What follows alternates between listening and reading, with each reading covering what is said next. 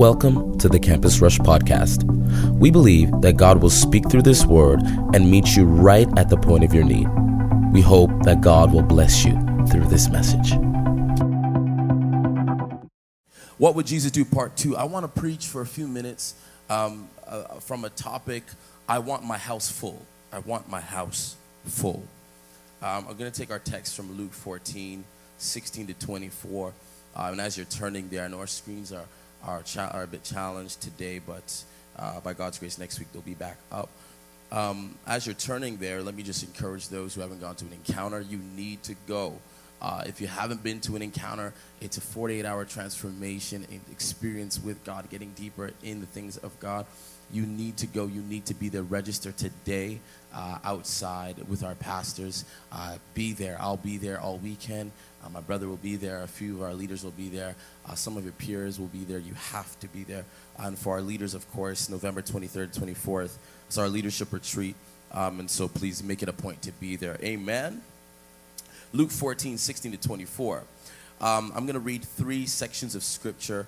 I'm going to do a little kind of Bible study. We're going to do about 3 breakdowns of Bible studies. We're looking at what would Jesus do, part 2. Last week we looked at what this topic means to us. We looked at looking at the character of Christ, looking at his innate nature, who he is, and wanting our hearts to be able to align to his heart. So this week we're going to build upon what we spoke about last week. We spoke about waiting. Anybody remember that? We spoke about waiting, Jesus and Lazarus, and we spoke about the waiting period between knowing that you have the power to do something, but God keeping you in a place of hiding. And so Luke 14, 16, 24 says, Jesus followed up. He was talking to some people, and he brings this story into it and says this. Yes, for there was once a man who threw a great dinner party and invited many. When it was time for dinner, he sent out his servant to the invited guests, saying, come on in, the food's on the table. I'm reading from the MSG. Verses 18 says, then they all began to beg off, and one after another, making excuses. The first one said, I bought a piece of property, and I need to look it over, so I send my regrets. Another said, I just bought 5 teams of oxen, and I really need to check them out, send my regrets. And yet another said, I just got married, and I need to get home to my wife. The servant went back and told his master what had happened. He was outraged and told the servant, quickly, get out into the streets and the valleys and the alleys. Collect all who look like they need a square meal, all the misfits and the homeless and the wretched you can lay your hands on, and bring them here. The servant reported back, saying, Master, I did what you commanded, and there's still room. Verses 23 and 24 says, the master said, then go into the country roads. Whoever you find, drag them in. I want my house full. Somebody say, I want my house full. Somebody say it louder. Say, I want my house full. After he says he wants his house full, then the scripture just ends by saying, let me tell you, not one of those originally invited is going to get as much as a bite at my dinner table. Amen? Scriptural breakdown real quick. We're going to look at two aspects of this, and then I want us to get into some things. Tonight I really just feel a breaking in the atmosphere, and I really feel that God is going to do a deep work in our minds, in our hearts. Anytime we get into a new series, it's an opportunity for the church to grow deeper in our knowledge and our teaching, so that we can know more about God and know more about his intent for our future and for our lives. When you look at the scriptural breakdown, I'm just going to put 2 things, and then we'll get on our way. The Bible says from here, number 1, the ones who should have been invited refused to come. So there's this man, he's having a party. He sends out his servant. He says, listen, take these invitations, give it to all my boys. I want my house full. I want a crazy party. I want everybody to be there. The servant goes to all his friends of the master. The master's friends and his counterparts say, listen, I can't do it. So the master gets so pissed off. So the first thing is that the people who said that they wanted, that the people who received the invitations actually didn't come. So the master asks the house to be filled by anyone who needs food. So he says, if you see somebody on the road, my servant, and they look like they're hungry, bring them to my house, because I have a full course meal for them. The second point we're looking at is that when the servant brought the misfits, when he brought the outcasts, when he brought the homeless people, there was still room in the house. So the master sent out the servant, and he told him, go to the countryside, and whoever you find that even looks remotely like they want food or they want anything, bring them to my house, because my house has to be full. Now, if you look at it in the context of church, it's very simple scripture, very simple breakdown. Simple. God is saying this, that many times those who believe that they are living right, those who believe that the church is where they belong, sometimes God says that they behave in a way that is contrary to what he believes in this. In that sometimes the house is not always meant to be filled with people who look a specific way. But the house is to be filled with people who even people in the house feel should not be there. So what God is doing in this season in our church and in this month is God is asking us to go out and to be able to fill the house with people who may not look like us, who may not dress like us, who may not talk like us, but at the same time, they need to be in the house, because God didn't die for a section of people. Are you with me? God didn't just die for a selection of people. God didn't die just for Africans, not just for black people. Christianity is not an African thing. This is not an African church. This is not a Caribbean church. No, this is a church that flows with the blood of Jesus. It means you could be yellow, you could be white, you could be Mexican, you could be whatever you are. You could be Arab, you could be what. This house is a house for all. It's a house of inclusion. It's a house for everybody. So the Bible is saying, and he's using this scripture for us to understand that this house needs to be filled, and not just filled with the same type of people, but with different types of people. Are you still with me? So the types of individual, I just have such a creative mind. So I'm going to try to think of the servant going out there. We're going to put ourselves in his shoes. The servant going out there and picking certain types of people.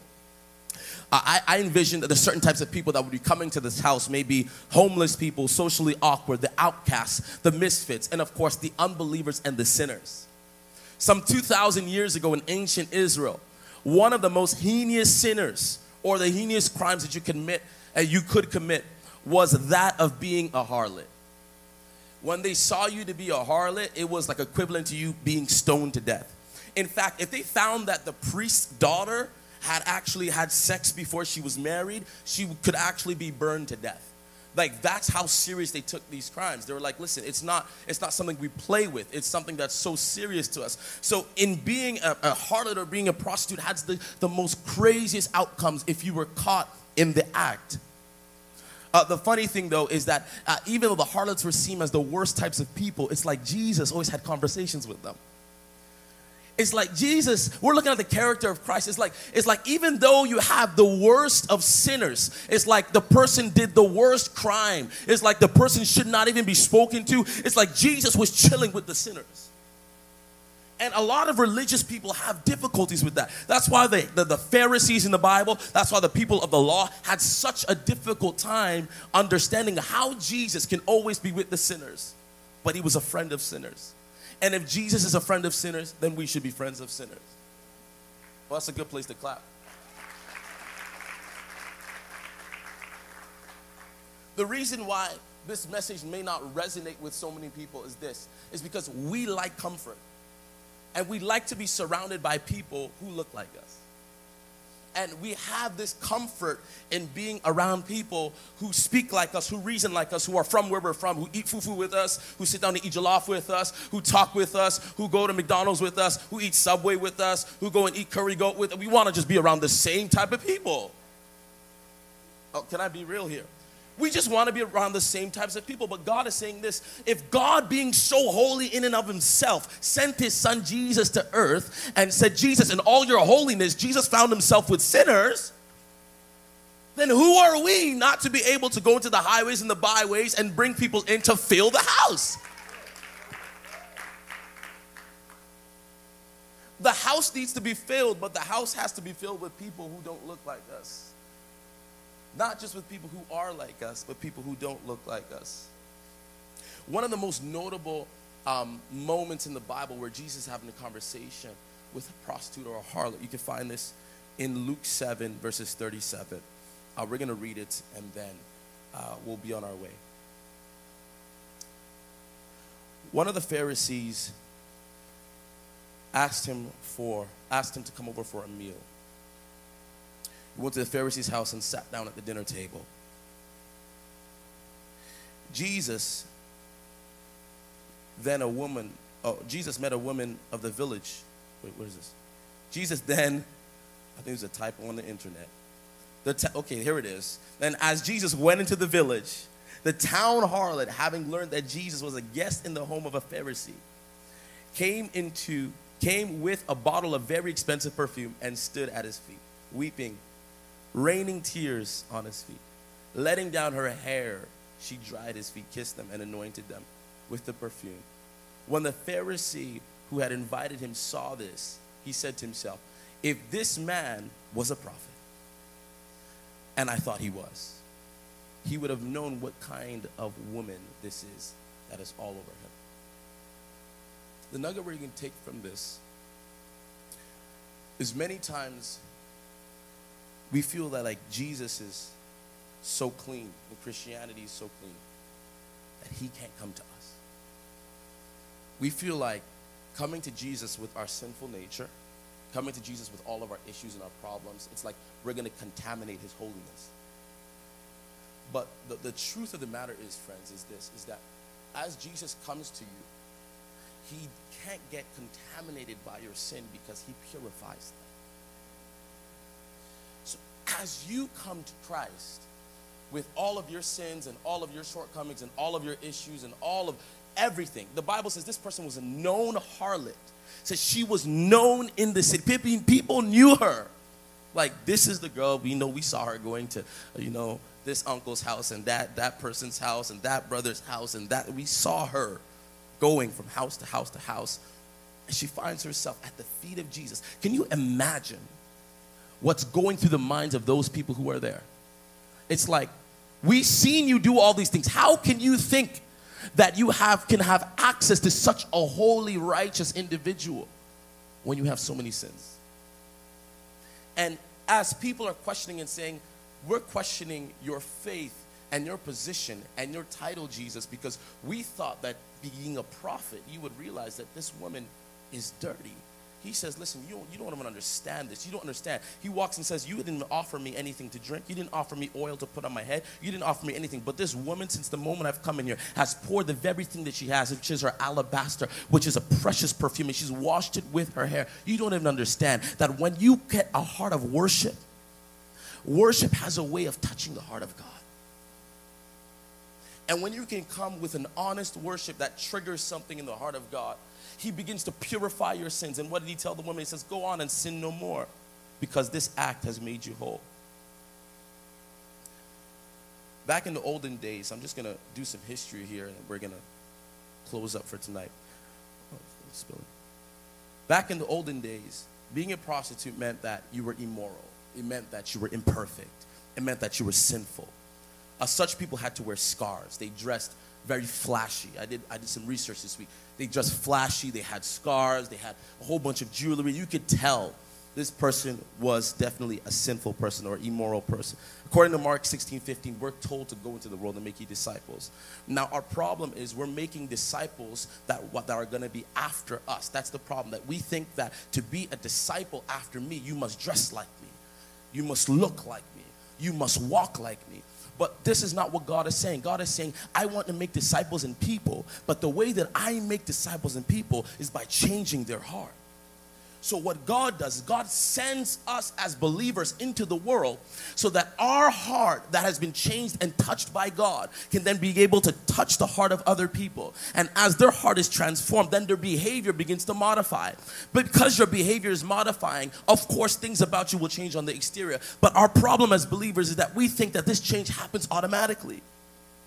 We think that, because you come to church, automatically you're going to stop smoking. Like, because you come to church, that means you don't want a club anymore. It is a process. Somebody shout process. Shout it again, say process. And it's like in the church, we don't want to believe that there is a such thing called a process. We want instant change. You walk into the church, you should instantly stop. It doesn't work that way. Do I have a witness in here? Do I have any type of witness? It doesn't work this way. I don't want to preach. I don't want to hoop. I want to teach tonight so you understand. It doesn't work that way. You come into contact with the knowledge and the grace, and the Holy Spirit begins to work on your heart, but it is a process. There will be times where you will come to church and then want to sin right after. There will be times where your sinful nature will try to corrupt your heart. There will be times where you come and you're like, God, I love you, I worship you, Hosanna in the highest, oh my gosh, Christ Jesus, yes. And you leave this place. Oh my God. Oh, I'm gonna quit. You guys are not ready. I'm gonna go to the States. And the moment you leave this place, it's like the word you just listened to came into one ear and it stayed in your head for the bus ride home. And the moment you got home, it left one ear out. And you're asking yourself, God, how come I'm not changing? Listen, there is a such thing called process. And you know what the thing is, Pastor Oba? Process sometimes is not pretty. Process is not pretty.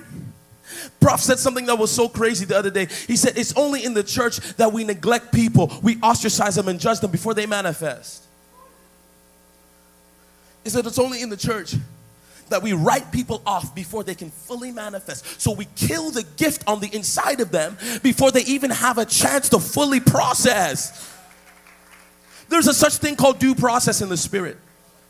You don't just jump from being a corporal to a general. There's something called due process. In the process of you developing from who you were made to be and who God is calling you to be, there is a such thing called time and process. And it takes time for God to develop generals. You don't just become a general overnight. You have to go through battles. You start as a private and then you work your way up in this kingdom, in this army called Christianity. The gospel is a thing of process. But the thing is that we portray it like it's not. Oh, can I preach in here? We portray it like it's not a process. We portray it like because you go to church, you have it all together. That's how we portray it. Oh, let's be real here. Because you walk into these doors and you came to Thursday night church, at least you could tell your parents you went to church this week. Your mom asks you to go to church. Oh yeah, I went to church. It was great. It was great. It's like you just check it off of your list. Yeah, I go to church. It's like I'm just fulfilling my moral compass. Like my moral code, it just has to be just updated so I come to church so I feel better about myself. But there's no real change. Because for there to be real change, it has to go beyond a Thursday service. The real change happens through real situations. And real situations happen when there's no lights, there's no Pastor Kofi, there's no worship leaders, there's no band, there's no smoke and lights. And it's between you and that person or that bottle or that situation or that addiction. And that is the time, that is the opportunity where you have to prove yourself as a believer. Believing in Christ is not when we are here in corporate. Believing in Christ is when you are by yourself. Believing in Christ is when there's nobody watching. That's when God looks to see, are you developing in my process? That's what God looks for. I don't want to just preach tonight. I don't want to preach sermons anymore. I want to speak the breath of God to be able to convict your hearts so that we can fall in line with what Jesus would do if he was on this earth. Imagine if Jesus was just walking amongst us, like just, Pastor Ryan, I always talk about that, but like if Jesus was just, I'm like, I don't know if I believe him. Like he should be just doing stuff and we should be like, yo, this guy's crazy. But it works. It's like, but we give God all the glory. Thank God I was born in this era. And so, it's funny. It's funny. And according to Mark 16, verses 15, where it says, is go into all the earth, we can't pick and choose who's deserving of the good news because of just how they look alone. We need a full house. Somebody shout full house. Say it again. Say a full house. Man, I can't wait to the day where there are people who are in here that when you come to church, you have to hold your purse. Like, I'm waiting for that day where... I'm waiting for the day where it's like you can't leave your cell phone around. Why? Because the type of people we have in here, they're still in their process. Until...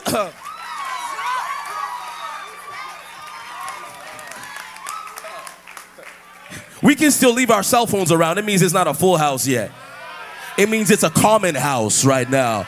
It means everybody's okay with everybody. But it has to get to the point where you walk in church and it's like, man, I don't really like that person. This person scares me, but I'm here because of Jesus. I'm here because of one name. I'm here because God called me to be in this full house. And it doesn't have to be a perfect house. It just has to be a good full house. A full house. God wants a full house. Your personality, your everything. He wants you here. He needs you here because this house is a hospital. So he needs you to heal here. He needs you to develop here. He needs you to get training here. He needs you to fall and get up here. As long as you're in the house, you have supervision. But the moment you leave the house, you isolate yourself. And that's the first thing the enemy does before he takes you is isolate you. First thing he does is isolate you. God is looking for a full house. He's looking for a full house. Please be seated. You've got a good praise right there. Come on. You see, the church, let me pull up this scripture. I want to read something in Matthew really quick for you guys.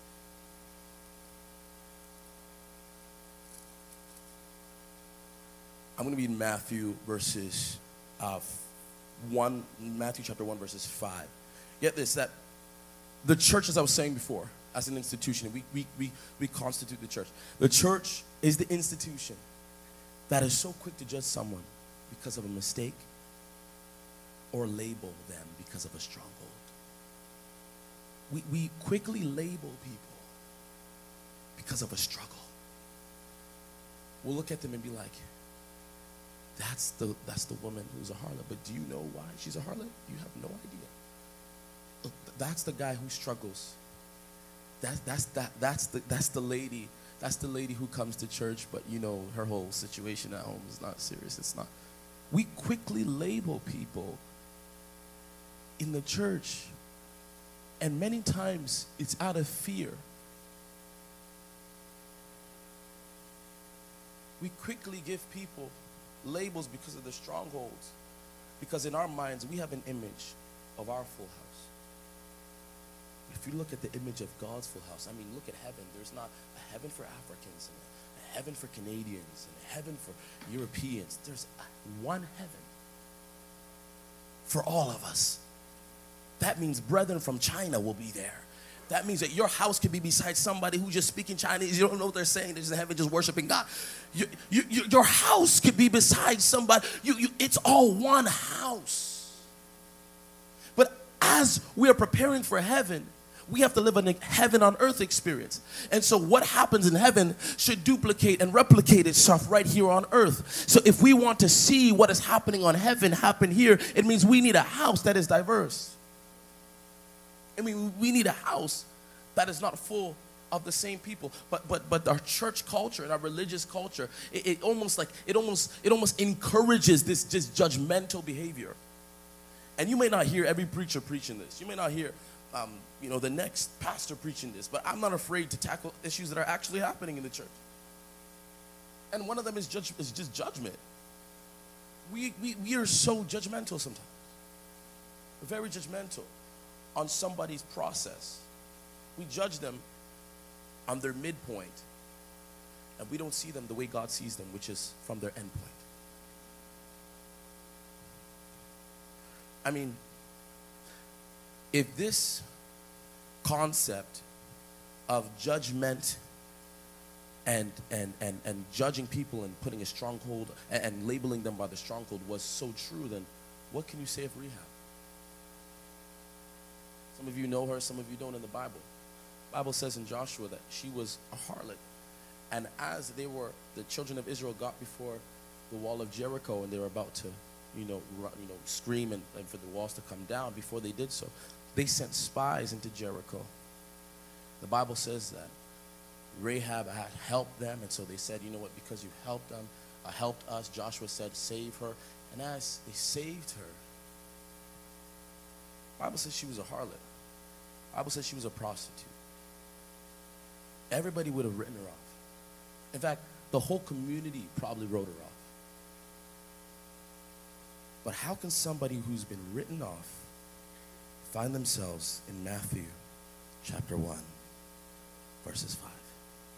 Salmon was the father of Boaz. You know Boaz? You know Boaz in the Bible? Ruth and Boaz, you know Boaz? Get you a Boaz. You know Boaz.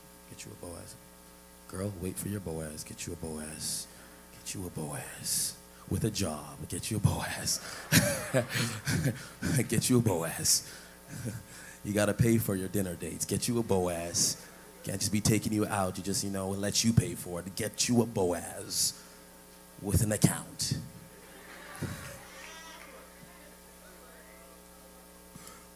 You don't got to look good today, but get you a Boaz with a future. Get you a Boaz with an idea. Get you a Boaz with a plan. So don't worry, we coming next month.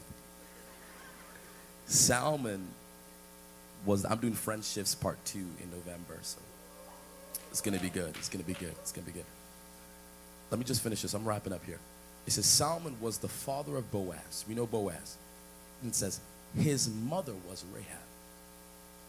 We're talking about the harlot. You know Boaz. Oh my gosh, Boaz, like he was so rich. But his mom was a prostitute. So how can a prostitute beget greatness? That's because when everybody writes you off, it doesn't mean that God has written you off. That means that when nobody can see the greatness in you, it doesn't mean that there's not greatness in you. I'm coming. It says this. Boaz was the father, or Salmon was the father of Boaz. His mother was Rahab. Remember that. Everybody say Rahab. It says Boaz was the father of Obed. You know Obed. And said his mother was Ruth. So we know that. It says Obed was the father of Jesse. We know Jesse. And it says Jesse was the father of King David. Whoa. So now you're talking about David, King David, but his great-great-great-grandmother was a prostitute. And we all know that Jesus is the son of David. So how can the son of God be born from a lineage of a prostitute? That means that it doesn't matter how you start. It doesn't matter. Oh my God, I can't even preach this word tonight. I can't even preach this word tonight. That means that it doesn't even matter what people say. People wrote her off. They said, you a hoe. Oh, sorry, church people. Sorry, church people. Oh, can I be real? They said, girls, you's a hoe. You were with this man. You slept with this deacon. You went to that pastor's house. You were sleeping with everybody around. How can God choose your blood to bring his son through? Oh, my goodness. But when it happens like it does in the Bible, God uses the weak things to confound the strong. He uses the weak things, the dumb things to confound the wise. It means that it doesn't matter how you appear today. You are a bundle of greatness. You have greatness on the inside of you. You might be living in sin now, but it doesn't mean there's not greatness on the inside of you for tomorrow. I need about 100 people to begin to give God a good praise right there.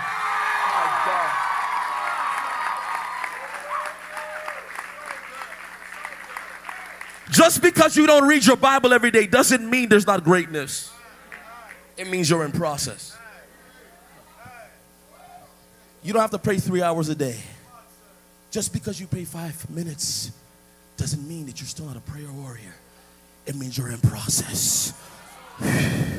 It means you're in process. You're developing. You're in process. You're in process. You're in process. You're in process. Rahab was thinking to herself, the walls are about to come down. I'm about to be killed. But she didn't realize that she had some customers who were spies who knocked on her door, who said, hey, could we ask you a few questions? And they ended up staying the night. So she didn't realize that the profession she was doing, thinking it was in sin, was the very thing that helped her in order to stay alive so that we can have a David. We all love David. We all know David. But David, his great-grandmother was somebody that everybody wrote off.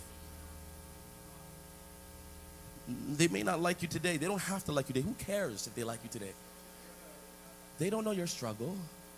They don't know where you're going. God knows where you're going. Ain't nobody care. Who cares what they say? Why are you listening to them in the first place? They don't got a future. They don't even know where they're going. And you're going to allow them to speak into your life and tell you that you're not worth it, to tell them that you can't be anything, to tell you that you're... When I get like this, the old Kofi is just a step away. I can slide right back. Thank God for the blood. I'm a new man. Oh, please be seated. I'm not done yet. Someone may be struggling. It doesn't mean they're not great. Because you struggle doesn't mean that your struggles won't come to an end. I prophesy to you in this place tonight. I prophesy that the struggle you're going through, that God in his holy, holy, holy name will see fit that the struggle comes to an end so that you enter into your greatness. I see somebody entering into greatness here tonight. Oh, I see the greatness of God all over your life here. Let me finish. Let me conclude tonight. There's three things.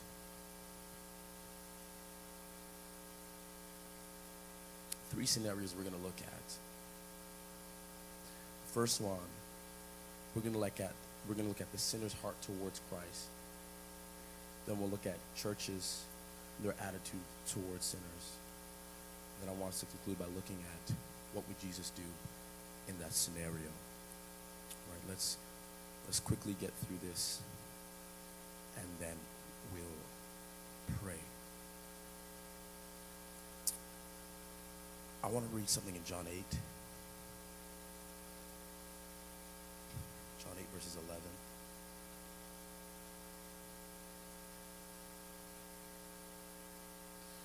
Yeah, John 8 verses 1 to 11 is what I'm going to read to conclude tonight. But before we do that, the sinner's heart, and listen to this very carefully, that when we talk about the sinner, we're talking about, back in the olden days, being a harlot was seen as being a sinner. It was like equivalent. It was like, if you are a sinner, if you are a harlot. Like, that's what it meant. So we're looking at Jesus and his interaction with harlots in the Bible. Okay? So if you look at the sinner's heart towards Christ, the sinner's heart towards Christ, and get this, will change when they see a duplication of Christ in his followers. When people, unbelievers, people who don't believe in God, when we as a church begin to embody and take in the heart of Jesus, and we begin to act like him, move like him, we do everything like Christ, when we become Christ-like, it will automatically, the heart of those who don't believe will begin to believe because they see Christ in us. And I had a few points that we could do to be able to change, and I'm going to just list them off here, if off the top of my head, if I can remember. If we as a church, as a generation, can operate in high transparency, I'm just going to list them off, in high transparency, if we can operate in purity, if we can operate in openness, if we can operate in a high level of honesty, if we can operate in a high level of commitment, if we can operate in a high level of reality, being real, if we can be relatable, then we will see people in this church that we've never seen before. And not just this church, I'm talking about the Big C church, I'm talking about the kingdom of God. We will begin to see people in this house. We'll begin to see churches being flooded by people who people would look like, you're not supposed to be here. But when we can, as believers, can get to the point whereby we are demonstrating that we care more about their soul than their gift, we will begin to see change in the church. Most churches like the gift before the person. They come to you and the first thing they say is, hey, what do you do?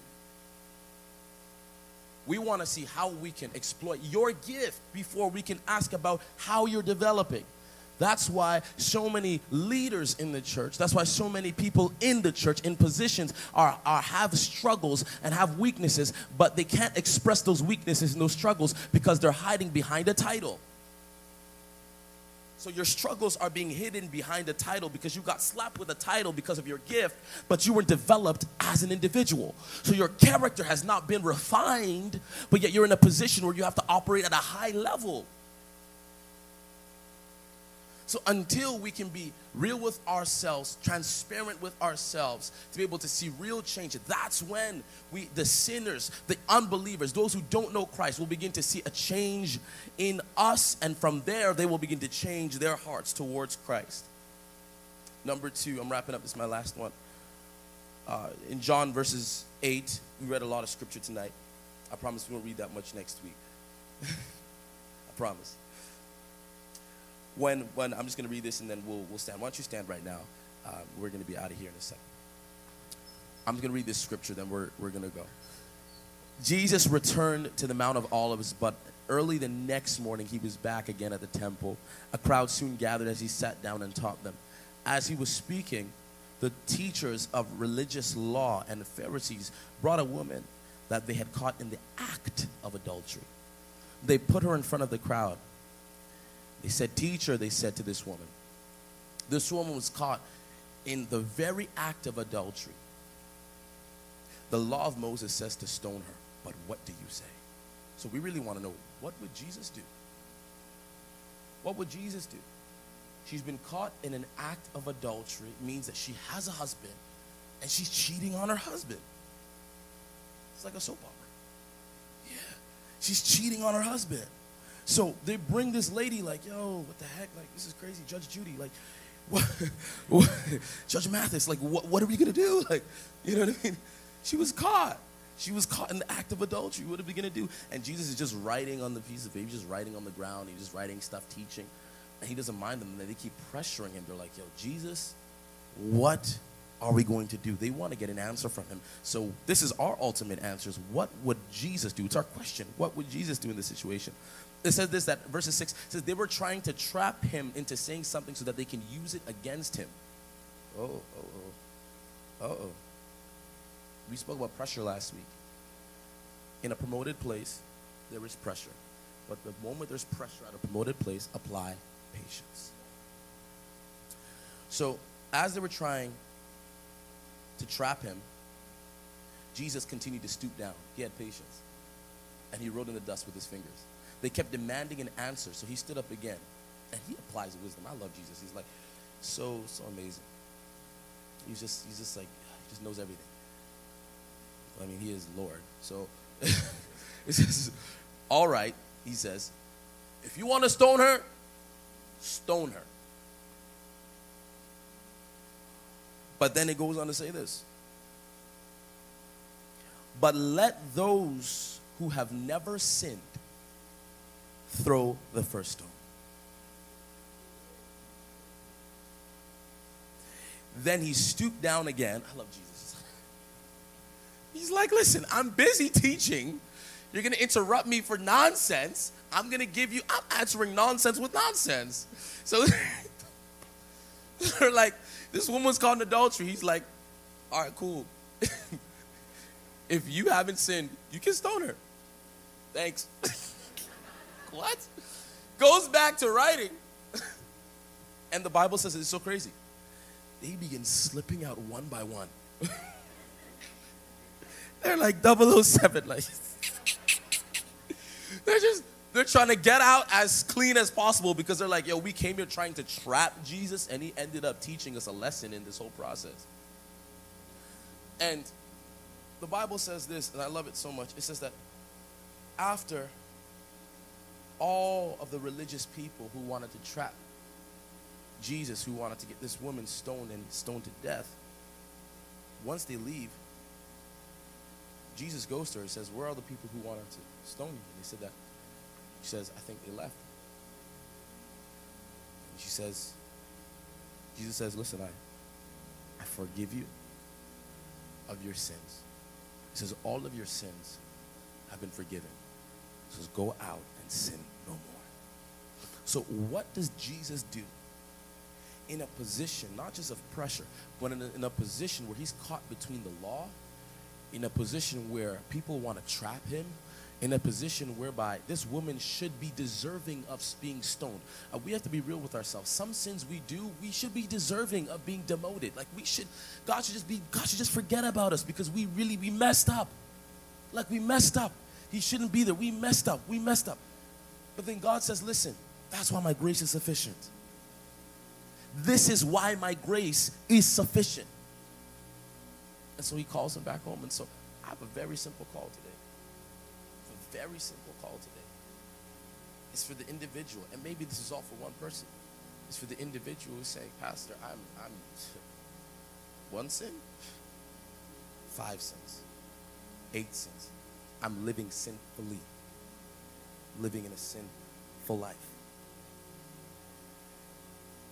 I just want to pray for you, because you may be out there saying, listen, I just want to get it right with God tonight. I want to get it right. I didn't even get to the part, and I don't have time to get into there today,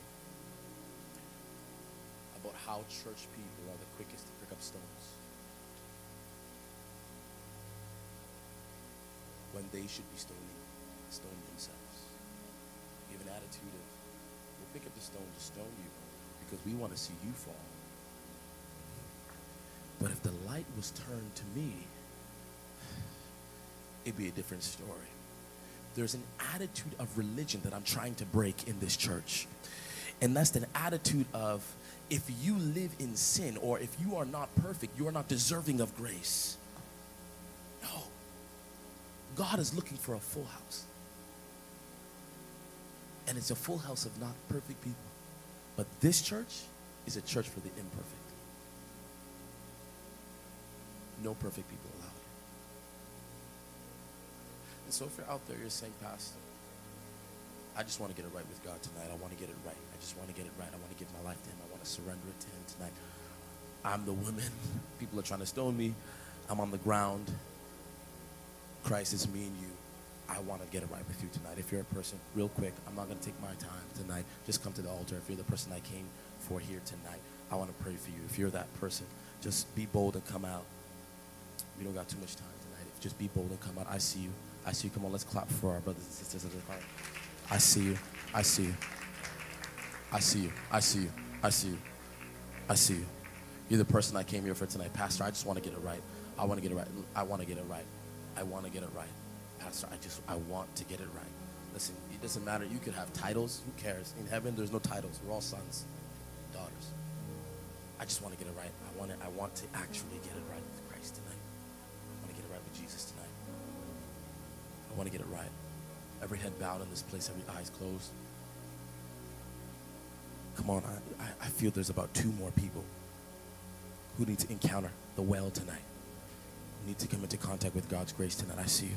I see you. I see you. I see you. I see you. 1, 2. I see you. I see you. I see you.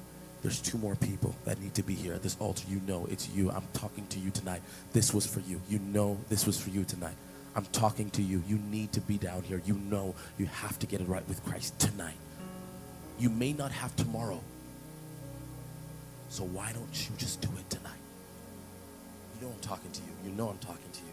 I see you. I'm talking to you. I'm talking to you. I'm talking to you. Tomorrow's not promised. You have today. I once heard of a story of a young man who, there was an altar call, and they came with, I think the story is he came with his friend to the altar. He came with his friend to the church service, and there was an altar call like this, and he wanted to go down to the altar. His friend laughed at him. His friend said, no, you shouldn't go down there. What the heck? You're going to embarrass yourself. Everybody's going to know you're a sinner. They're going to know you live in sin, blah, blah, blah, blah. Religious talk.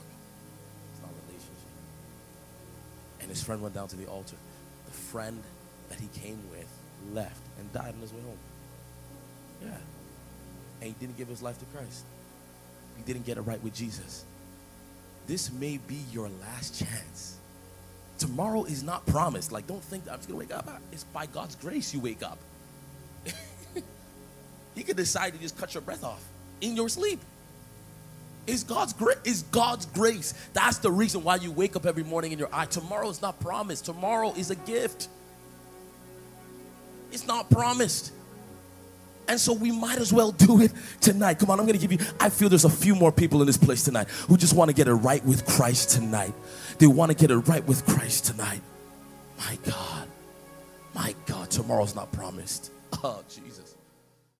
Thank you for tuning in to the Campus Rush podcast.